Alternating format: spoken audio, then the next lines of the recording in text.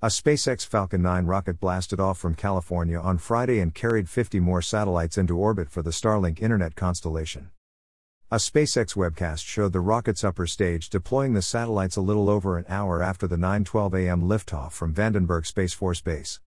The satellites will use their own thrusters to move into their operational orbits over a period of weeks. The first stage successfully landed on a drone ship in the Pacific Ocean. It was the fourth successful launch and landing of the reusable booster. Starlink is a space-based system that SpaceX has been building for years to bring internet access to underserved areas of the world.